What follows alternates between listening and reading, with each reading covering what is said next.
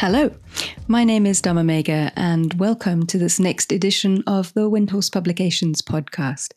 And we've got a real treat today in a conversation that explores with Satyadasa his life, his writing, and the book that we are going to be releasing in the UK in December and in the USA and an audiobook in April next year. And the book is called The Sound of One Hand, A Buddhist Life. And Satyadasa is a very astute observer of his own life and really reflects in this memoir about the process of integration, the process of becoming a Buddhist, the process of reconciling with the fact that he was born with one hand, in this beautifully observed tale. So today I'm going to talk with him about writing the book, about his story, about a 3-generational story of Buddhism coming to the West, and about becoming a Dharma practitioner, and the relational practice, joining a Sangha, process of opening up, and the questions of belonging that come with becoming a Buddhist. So I hope you really enjoy the story. I hope you enjoy the podcast, and I hope you'll enjoy the book when you have a chance to read it. Hello, Satyadasa. Hello, Dharma Mega. Hello. So today we've got Satyadasa, who is the author of The Sound of One Hand, A Buddhist Life. And Satyadasa is joining me today. Where are you? Where are you today? I'm in Bethnal Green, East London. There you go, in the Buddhist village. On the outskirts of it, yeah. So Satyadasa you wrote this book called The Sound of One Hand. Let's start with the title of the book. What's that about? The Sound of One Hand clapping is a well-known Zen koan, at least if you know about koans, it's well-known. And I was born with one hand. And so the title arose as sort of irresistible. The koan is one of those unanswerable questions that the Zen master used to pose to the student, and would flummox them, and they wouldn't be able to really come up with a rational answer. They'd have to reach beyond the question to really give a proper answer to that kind of question. So I thought it's an intriguing idea. I don't use koans myself, but it was too good to resist the pun as well. But, the sound of one hand is also the sound of somebody writing, isn't it? So you write with one hand, and it's a memoir. So you published this book in February. You self-published it. And yes, actually you brought the book to Windhorse Publications, and we said no thank you. Yeah, twice actually, not you twice, but I did, over the years, yeah. So actually you and I haven't worked together on this book, which is a bit unusual for me. It's really nice to come in a little bit later in the process. So I'm curious, why did you write this book? We can come back to the themes of it and what it means to write a Buddhist life. But why did you set out to write a book? I set out to write a book when I was in my early 20s, but I didn't have enough to actually write about. I just had this feeling that I could write. It was a sort of an assumption which was actually undermined when many years later I did feel like I had something to write, and I tried to write it. As I was coming up to 40, I started to write a novel first, but it was thinly disguised autobiography, and I got into all kinds of technical problems with writing novels and started to read books about how to write a novel, and then I was doomed. So I gave all the novel up, and I thought, let's just write a memoir. This is what's needed. Yeah, so I set about doing that, and it took me quite a few years, actually. I really just went away on solitary retreat every so often, came back and then wrote in my local cafe when I had time. And I was just I was learning to write. That was part of the enjoyment of the experience. But really, I just learned to tell things simply and well. And, I found that was really hard. You've had experience as a writer. You were a journalist on the crime. Yeah, I was a journalist. Yeah. I was a journalist at the courts. Yeah, the court. I was a court reporter. So I learned a more pithy style from journalism, but it didn't really help me when it came to personal writing. You know, I started writing, and it was quite a lot of what I would write would be me telling the imagined reader what I thought about life, or the subject in question, and or there'd be a few nice sort of anecdotes from my life that I could remember, but really it was a bit too it wasn't quite going to really be interesting. Actually, it was fairly boring. All my thoughts and opinions, once I'd got them out on the page, I realized they were a bit dull. So I started to write about my hand at a certain point. I mean, I did include that originally, but then when I started to write about having been born with one hand, I thought, that's the theme to start on for any tale about myself, which might sound obvious to now that I've written a book about it, but I didn't intend to write a book about having one hand. I mean, it's not about having one hand, but it is as well. So you're not particularly a famous person. Well, not yet, anyway. So what is it about your life and your story that you wanted to communicate, and also that you thought would be of interest or of value to a reader? Yeah, that's one of the reasons it's hard to get published, because I'm not famous. I don't have a big Twitter following, and nothing absolutely exceptional has happened in my life. But the writing process, I mean, I just felt like I had something to communicate, and that my main interest was in the writing and getting into that. So I did have in my mind, of course, somebody would be listening and reading my work. Usually that was sort of me. I had to satisfy myself about that. But I guess it's an instinct more than a kind of sense of I want to tell people about this or that. That is what emerged through the process of writing, discovering, what it is.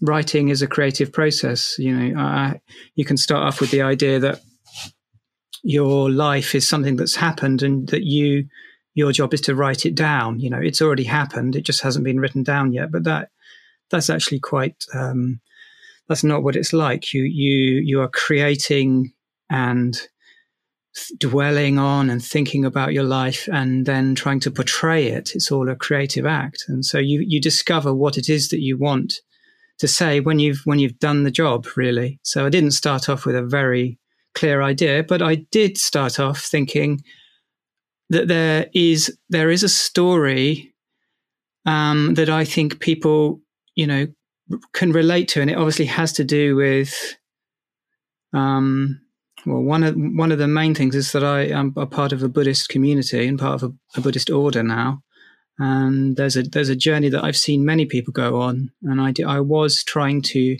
portray my journey through that in a way that allowed people to see that.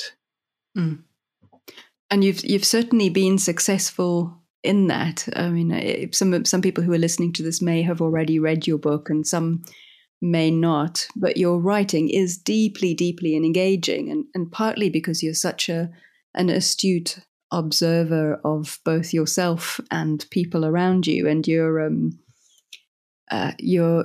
very, very precise and very honest in your writing in a way that's often entertaining, in the sense that it's very, very engaging. I remember right at the beginning, one of the early sentences you say, my grandfather was interested in, I can't remember the wording of it exactly, like, in the Taoism, Buddhism, and in all such things, and it bored your mum to tears.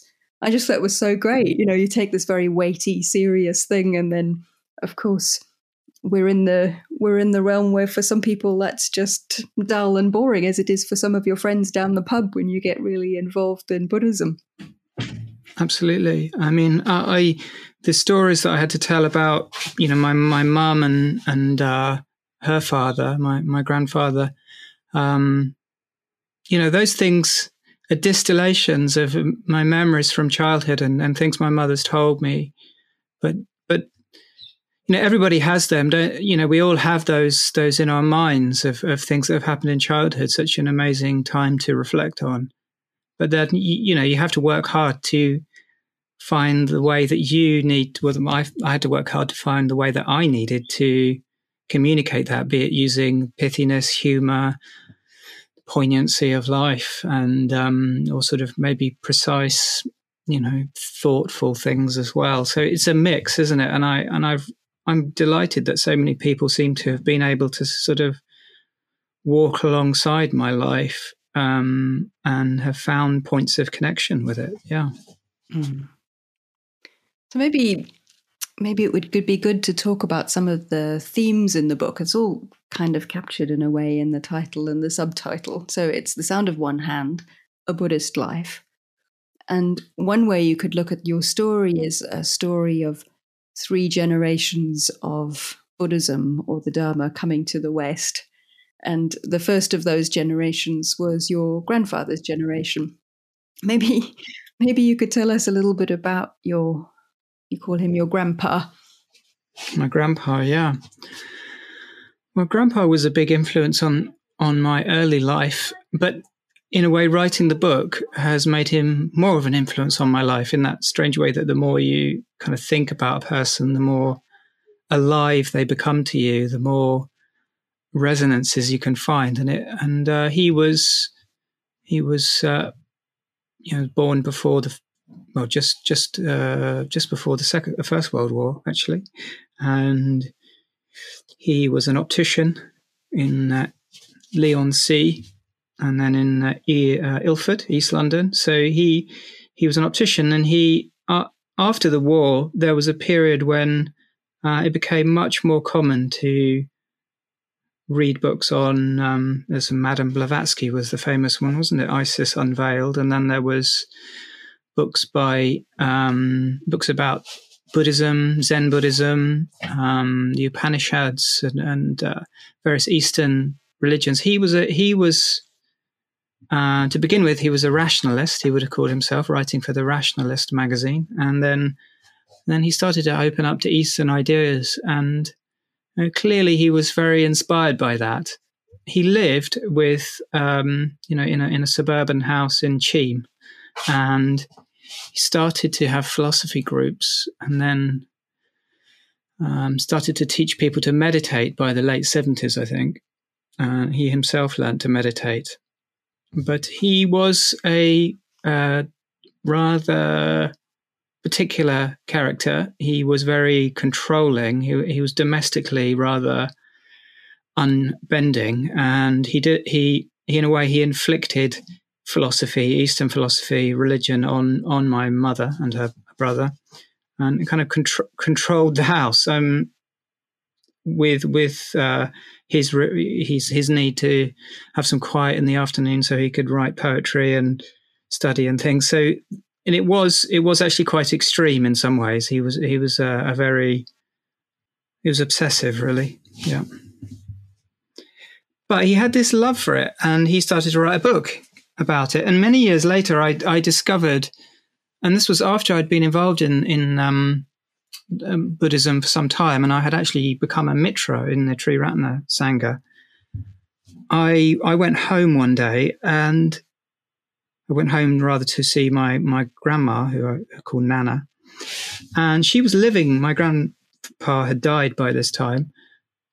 She was still living in the same place, and I said, I'm living in the London Buddhist Centre now, Nana. And I was living in a community in the London Buddhist Centre, and she said, "Oh yes, how is Sangharakshita?" Sangharakshita, and Sangharakshita obviously being the kind of founder of the Triratna order, and I'd been reading his books by that point and thinking about him. I'd even met him, I think, but I couldn't believe that my nana had actually said this. And it transpired that my grandpa had actually invited Sangharakshita to their house when, in the 1960s, 1964, I think, before he'd founded the Western Buddhist order. And my mum had met him when my mum was a teenager, and my nana had met him, and my whole family had met him on that side. And he gave a talk at their house. So that was a discovery I made. And he had given, I had, after he died, I got some of his books, and that was what set me going on the Buddhist path. I got some books about Zen, which I took to university with me. So, he didn't directly teach me Buddhism. He did try to teach me meditation once. I wasn't interested. But he's a very eccentric character. He used to hold forth with a cigar and kind of pontificate on all kinds of deep subjects, while the rest of the family was sort of bemused or actively not interested, in the case of my mum. Yeah. You tell a great story about discussions at the kitchen table about whether or not the table really existed from this lovely child's perspective of trying to get a handle on what's at stake. Yeah, I mean, if it did intrigue me. I had a really retentive mind, so I would remember all kinds of discussions that we had from previous occasions, and then sort of bring them back up at the breakfast table, because I thought it was really interesting to discuss.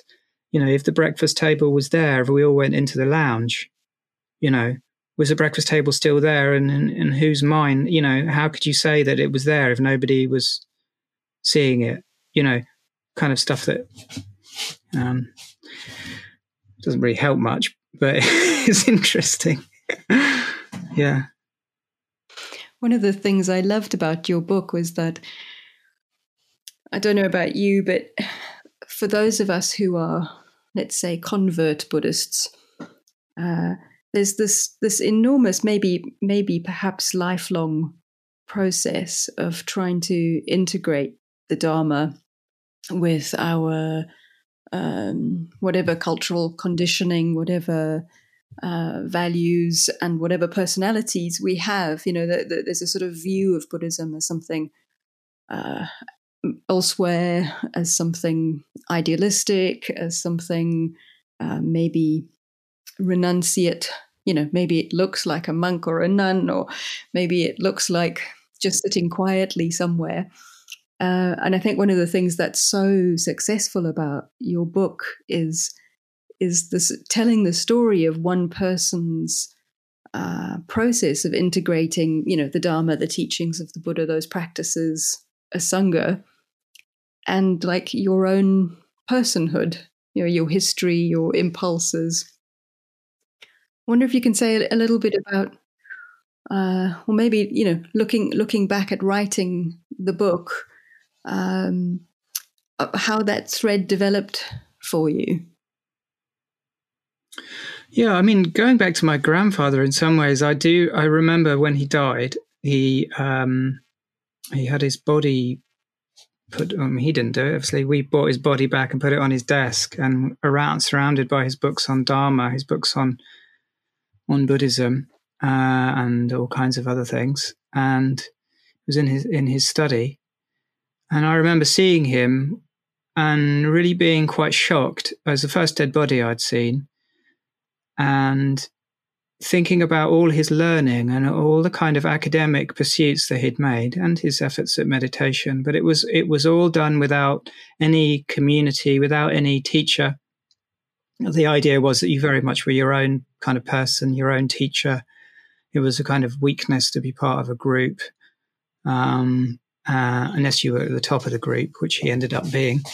And I really thought, I don't want to end up somehow like him, marooned in ideas and thoughts, and without, there was some, even at the age of 18, I could see that there was something that was not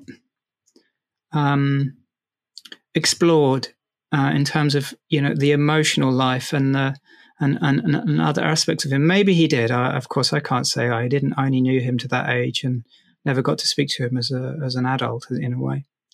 But that's what struck me. And when I came to find a Sangha, which is in a later period in the development of Buddhism in this country, there are now lots of Sanghas, and it's a totally different arena to the one my grandfather had. And in a way, we should sort of thank those early people who brought, who did start to bring Dharma into the culture here.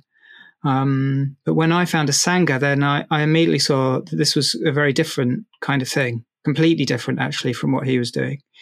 There were people, firstly it's relational, and your whole life, in a way, that was the encouragement. It was to be brought in. It wasn't just about meditation experiences, going on maybe the odd retreat, which my grandfather never went on a retreat. It was about bringing your whole self to the table, if you like. And that was tremendously exciting to me, on the back of quite a strong meditation experience and a retreat experience, which is very often the way that people first become really involved in Dharma practice. So on the back of that, I was then hearing about all this presentation that really we need to try to bring our whole selves, in a way, into relationship with this thing we call the Dharma or Buddhism. It's a bit abstract, but there was this Sangha there. And my first impression was, this is absolutely extraordinary. This is something that is unprecedented in my life. Just because my grandfather knew about Buddhism, that didn't make any difference at all. There was nothing in my cultural background to suggest that at one point in my life I was going to have this real opening of the heart or the imagination, a real feeling that there's something so much more about life. Growing up in South London, growing up in a middle class, very happy little family, in a culture which didn't really contain any reference to that, in a culture which didn't even pose any decent questions. You talk about death, and that would be there'd be nothing. It's nothing. There wouldn't be any way forward on some of the discussions about what was most important in life. That's at least what I found. It was all either very academic or abstract. I studied a bit of philosophy. But when I came to the Sangha, that was really something. That was that opening up. And I've seen so many people, of course, friends and others who've been through that. And I really wanted to begin by describing that. Then, as you say, well, I moved into a community. I started going on lots more retreats. My girlfriend left me because I was doing that.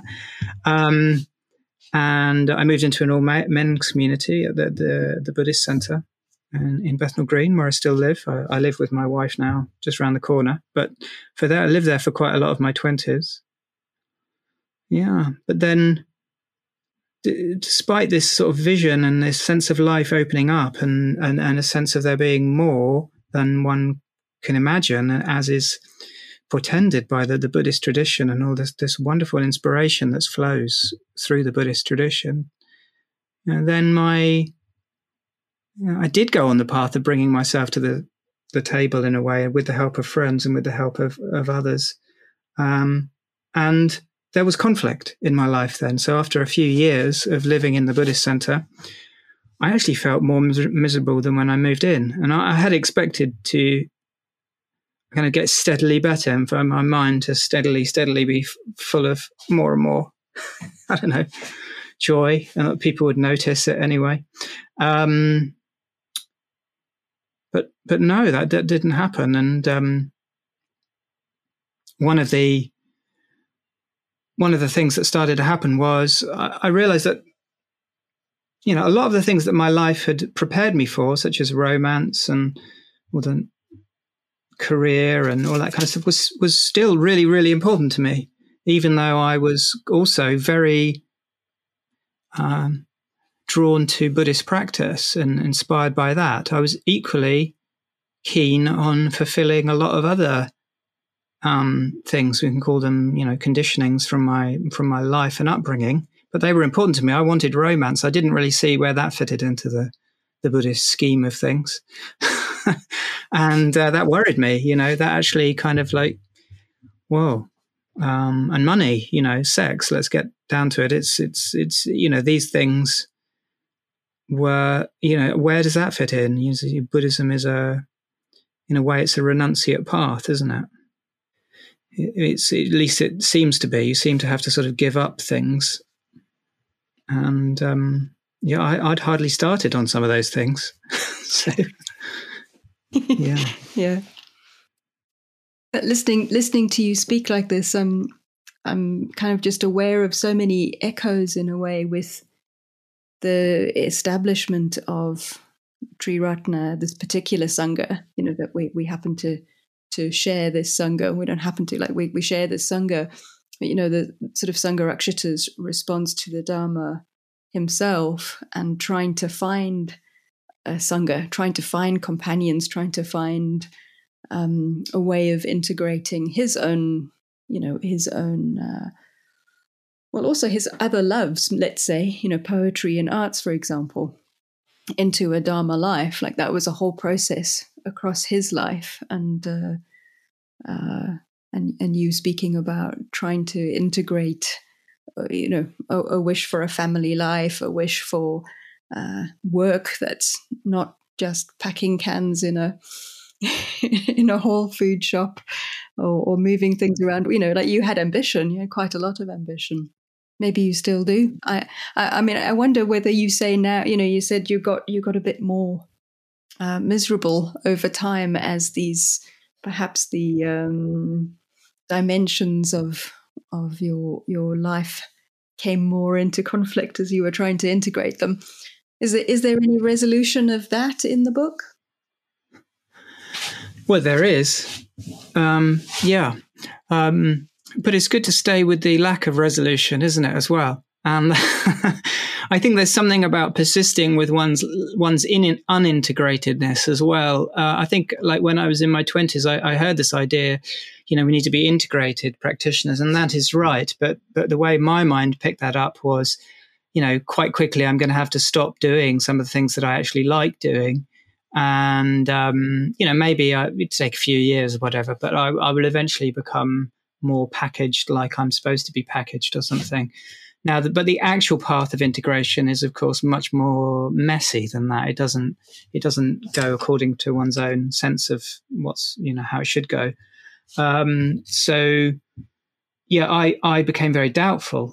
I became doubtful about, is this the right community for me? You're quite right. This was Sangha Rakshita's sort of genius in a way, is to realize that one had to bring oneself, into the whole picture through communication, through study, through, perseverance. But it isn't easy. And as a process, it led me into quite a lot of doubt at certain points, and doubt being a kind of a stuckness, a sense of, well, I'm not really worthy of being a Buddhist. Then I'd ask for ordination, and people were picking up on things like, well, that I was divided in my feelings. I couldn't honestly express my love of the three jewels. I couldn't really easily say I love doing pujas or worship, or that I felt, but I did get something out of these, and yet I was stuck because I also didn't want to commit my life to something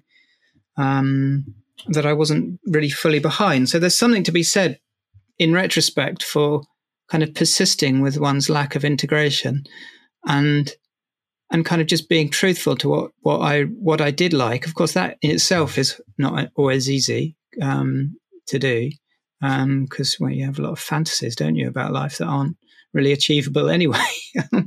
But so I did persist, and I had to leave. That's part of the journey of the book, is that I had to kind of put down some of my. I had to stop being. I was requested ordination, so I unrequested it.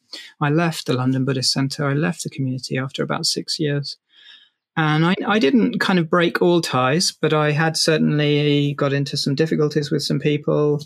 I was sort of, well, this either they were superior to me, or they were just, or I would judge them to be superior, or I judged them to be inferior, or I judged it to all be a mess, so I was in that kind of judging kind of mode, not all the time. I mean, I had good times. It wasn't like I was always miserable, but that became persistent. So I needed to leave, and that was hard. Leaving a kind of spiritual community where you feel that something there expresses something so important, and yet you have to leave. Well, that's what I felt.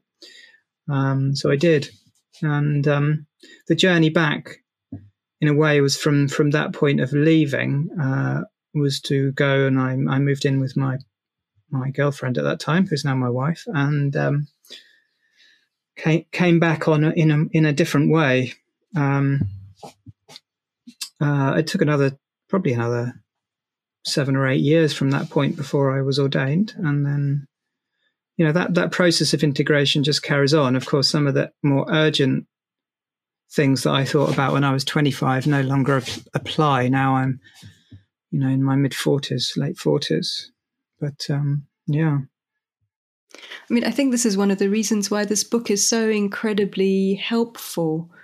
I was chatting actually to Kshantikara the other day, who's a sort of young person's coordinator, and he's actively encouraging everybody to read it. And I think it's exactly because, in the first flash of that, I don't know, falling in love with the Dharma or having these really big experiences with meditation or this feeling of belonging. I mean, so many retreats I've been on, you say people saying, well, actually, I feel somehow at home for the first time in my life. And as you say, there's this sort of magic of the possibility of communication that's often not possible in other places.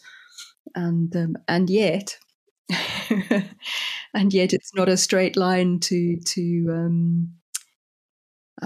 we keep having to bring all of the dimensions of ourselves into it. So he's sort of saying, like, read this book because this will give you a much better sense of what might happen than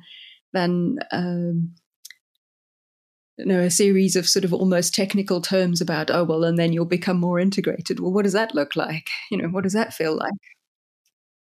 Yes, I've been so happy that people have related it in that way. One of the phrases you said then was "at home." That feeling of feeling almost a coming home when one discovers the Sangha, a sense of belonging. And if I could say, one word, what the book is about, in a way, it's about belonging, or the search or the struggle for belonging.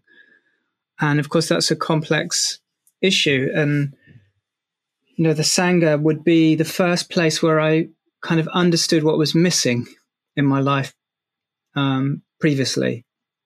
Well, this goes back to the title, or the having one hand is something that I've missed.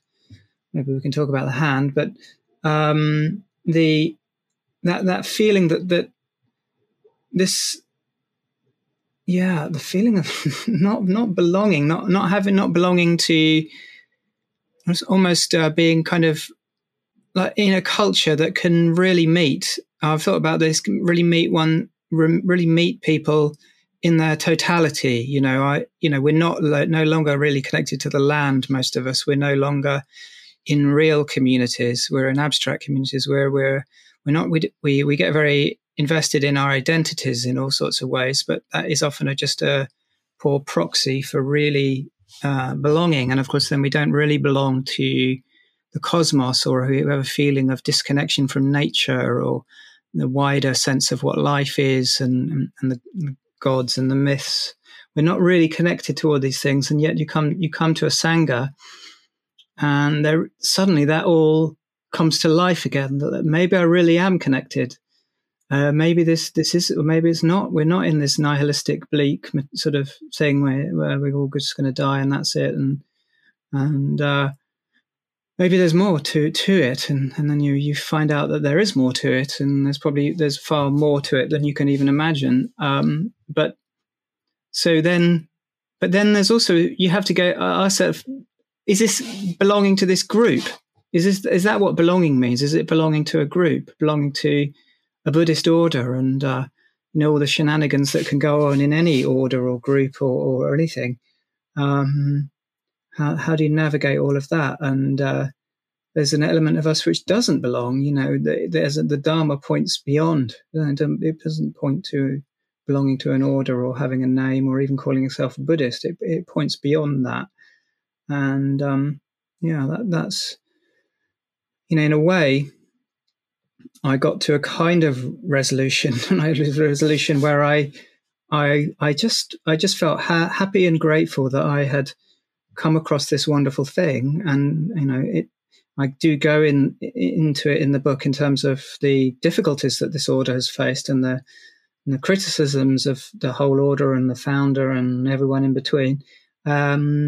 So I go into that, but I ended up feeling very grateful and glad that this had been presented to me, and this was, I could flow along. I could kind of give up doubt. I could just flow along with what I found in this life of great value. I don't regard myself as having even begun really in terms of Dharma practice in many ways, but yeah. So I just thought this is a gift, and I managed to not, to see the Sangha, the community, in a way, not to see through it to this greater thing. This is what it's really about.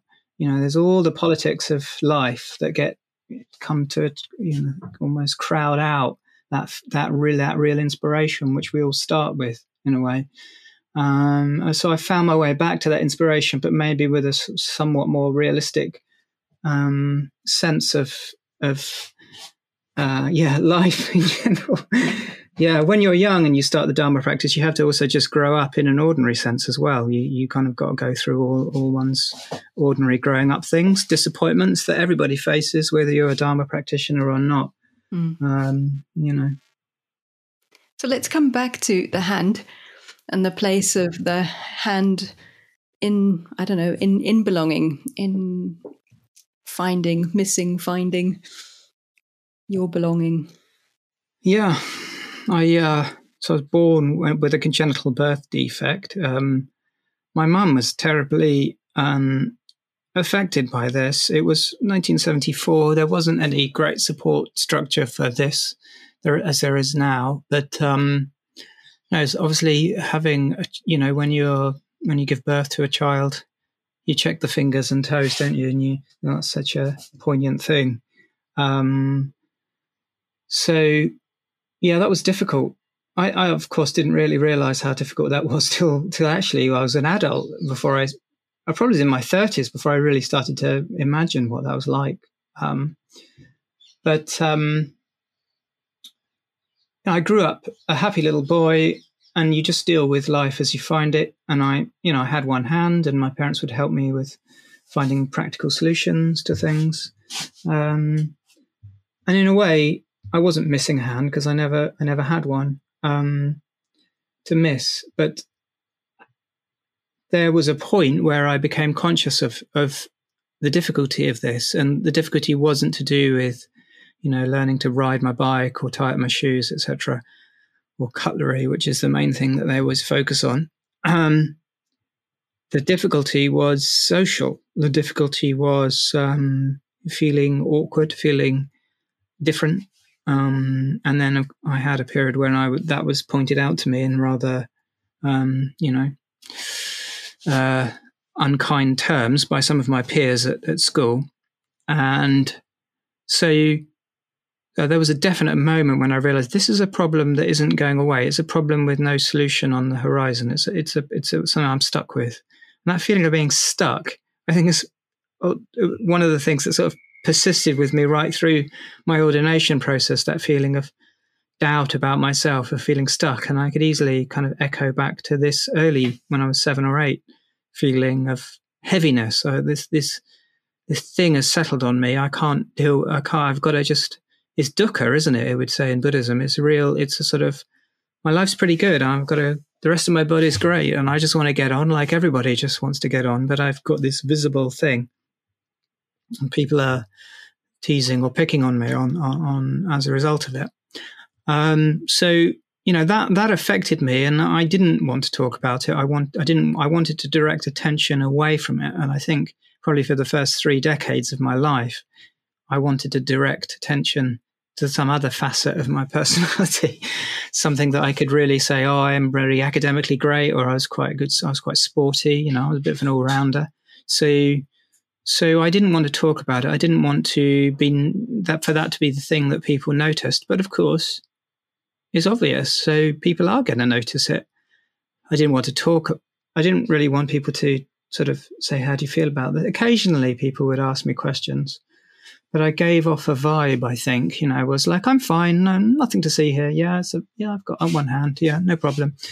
That was the healthy, in a way, response that got me through my childhood. But it didn't really work. Also, when I was in my late 20s, I'd been practicing meditation and awareness for quite a number of years by then. And I saw a guy on the tube one day, and he had an arm just like mine, and I just wanted to get away from him. I just thought, I hope he doesn't spot me. He probably spotted me the instant he got on the tube, because it's quite easy to spot someone with a difference. You always spot it, but you politely pretend you haven't. And then I thought, why am I feeling that? Why is that? So I ended up spending a couple of years in investigating that more. I got a prosthetic and saw what that was like. Didn't really like that. I also went on a camp for children with similar disabilities. All of us and all the adult helpers, everybody on the camp, activity weeks, did 2 of them, and everybody had the same thing, or no hands. That was incredibly moving, and that was the moment when I really thought, there's some healing to do here, and in a way that was incredibly healing, being mirrored and seeing children, fumbling over their cutlery and doing things in the way that I do. I noticed, for example, my tendency to rush things because I don't want to make an allowance for myself. I just want to rush to get things done by the shortest cut, which often leads to things being spilt or something. So yeah, and how does that relate to, in a way, the whole thing, the belonging? I guess there is, for all of us, I'm just imagining there's something in all of us that we, in a way, try to direct attention away from, or we feel vulnerable about. It might not be physical or visible. It might be just in our sense of who we are and our background or our family origin or whatever. But there's probably always some area of consciousness, let's say, that is holding us back or is not brought out. And so often it's the bringing out of that is the really important thing, and it's the bit that you don't want to acknowledge, that then turns into the bit that is the precious bit. It's not everything about you, of course. We're multifaceted, so part of the contradiction of writing a story about your life is that it's true. And then I had to explore say, for example, the question of, did I become a Buddhist because I had this suffering point in my life of having one hand? And was that what drove me to the Dharma? Or unless I resisted that strenuously for a number of years, and then I embraced that. And then I realized it's also not really true as well. It's not fully true. My grandfather, he was on that path, and I am his grandson. And maybe that's more the reason. Maybe there's other reasons that I haven't got a clue about. And so there's many stories there, but that story of feeling that vulnerability and meditation really helped me grow. And then there was these other things that I had to do as well, to do with becoming more aware of my inner awkwardness and my feeling of exposure that comes with having one hand. Still there, it's still kind of with me. I can spot it. Yeah, so I guess writing the book has been very valuable to me, in the sense that saying, isn't there, by some psychologist, I can't remember, if you don't learn to tell the story of your life, the story is going to tell you. So we often in Tree Rat and we tell life stories, and it's such a precious thing to do, to give a reflective space to really dwelling on your life, not in a kind of navel gazing way, but just telling the story of your life to other people, or maybe in a book. But that gives you a kind of reflective distance, and it's a precious thing to be able to devote time to that and really really, really, explore your life, and then it changes. So, and I think through the 8 or 9 years that I was slowly, steadily grafting away at writing my story, I changed a lot as a result of actually doing that. And you now are a father. You're now at the start of a next generational turn. Yes. We, my wife and I, adopted a little boy this year, and that's been interesting, knackering, joyful, really joyful. And of course, it's again brought on another layer of thinking about my own parents and what parents in general do for children, and the kind of the difficulties of all that. It's another whole layer. I don't get so much time to meditate or go on retreats at the moment, but I get up and sometimes I can sit in my armchair, and then Thomas gets up and he'll come and sit in my lap. He's 5 years old and was chanting a mantra, and I chant it for a while and then I stop, and he says, "Is it finished?" I said, "Yes, it's finished now." I don't know what he makes of it all. He says, "When am I going to get a Buddhist name?" But so, yeah, that's what I'm doing. It's a very, wonderful thing. I'm looking forward to the publication of my book with Windows. It's so lovely. It's so lovely to hear you speaking about the writing and the process for you. I mean, the book itself is a really wonderful piece of storytelling, and it you've been talking a little bit about the part of your defense, let's say, of being, really smart, really funny, really astute observer, pointing the light onto your capacities and wanting to exercise those capacities, and writing is part of that exercise of capacities, and it's really beautifully done.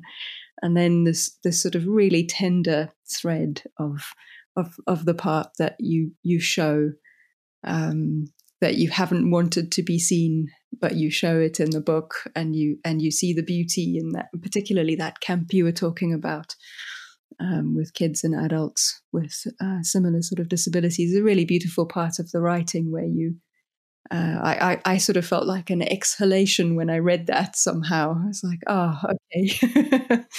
there's that too, which has kind of come to rest somehow. Very, very beautiful. And I have no doubt that the book will not only inspire, but also, I think, give other people confidence that this is part of the process. Like our confusions and doubts aren't separate from the process. They very much are part of the process of integration and resolution. So, I think it's really astute in that way. So I'm really, really pleased we're publishing it. It's going to come out in the UK. We're basically just doing another reprint of your book, so that we don't run out of books to sell between us. So that'll come out in mid-December. And then you're going to be doing an audiobook, which is the first time we're actually coordinating an audiobook from our side. So that's very exciting. And the audio, that is very exciting. I know, yeah. I'm looking forward to it. And so the audiobook and the USA release will be in April 2023. So, yeah. Is there anything you want to say about what you hope the book will do out there in the world? I've been very pleased with just, and delighted. People have come up to me with a big smile on their face, saying they feel they know me really well. And obviously I didn't write it so that people know me really well, but I wrote it to try to show a story, and through that to allow people to kind of walk alongside that story. And the beautiful thing about memoir is that you read a memoir and somehow you are living that life, and you're it's telling you something about your life as well at the same time. And it's that ability that we all have to connect with each other, and yet we're so sort of unique, and yet there is this utter connection that we have with each other. I read a book recently about surfing, a surfing journey called Barbarian Days, and I've never surfed in my life, but I just got right into that whole world and his interior world, and he told it very honestly at times as well. So that's what I hope. I hope people enjoy it. Well, thank you, Satyadasa, for writing the book and for, bringing yourself so fully into that story. And as you say, making space for that empathy. I have no doubt at all that everyone who reads it will enjoy it and will accompany you in that path of yours. Thank you so much.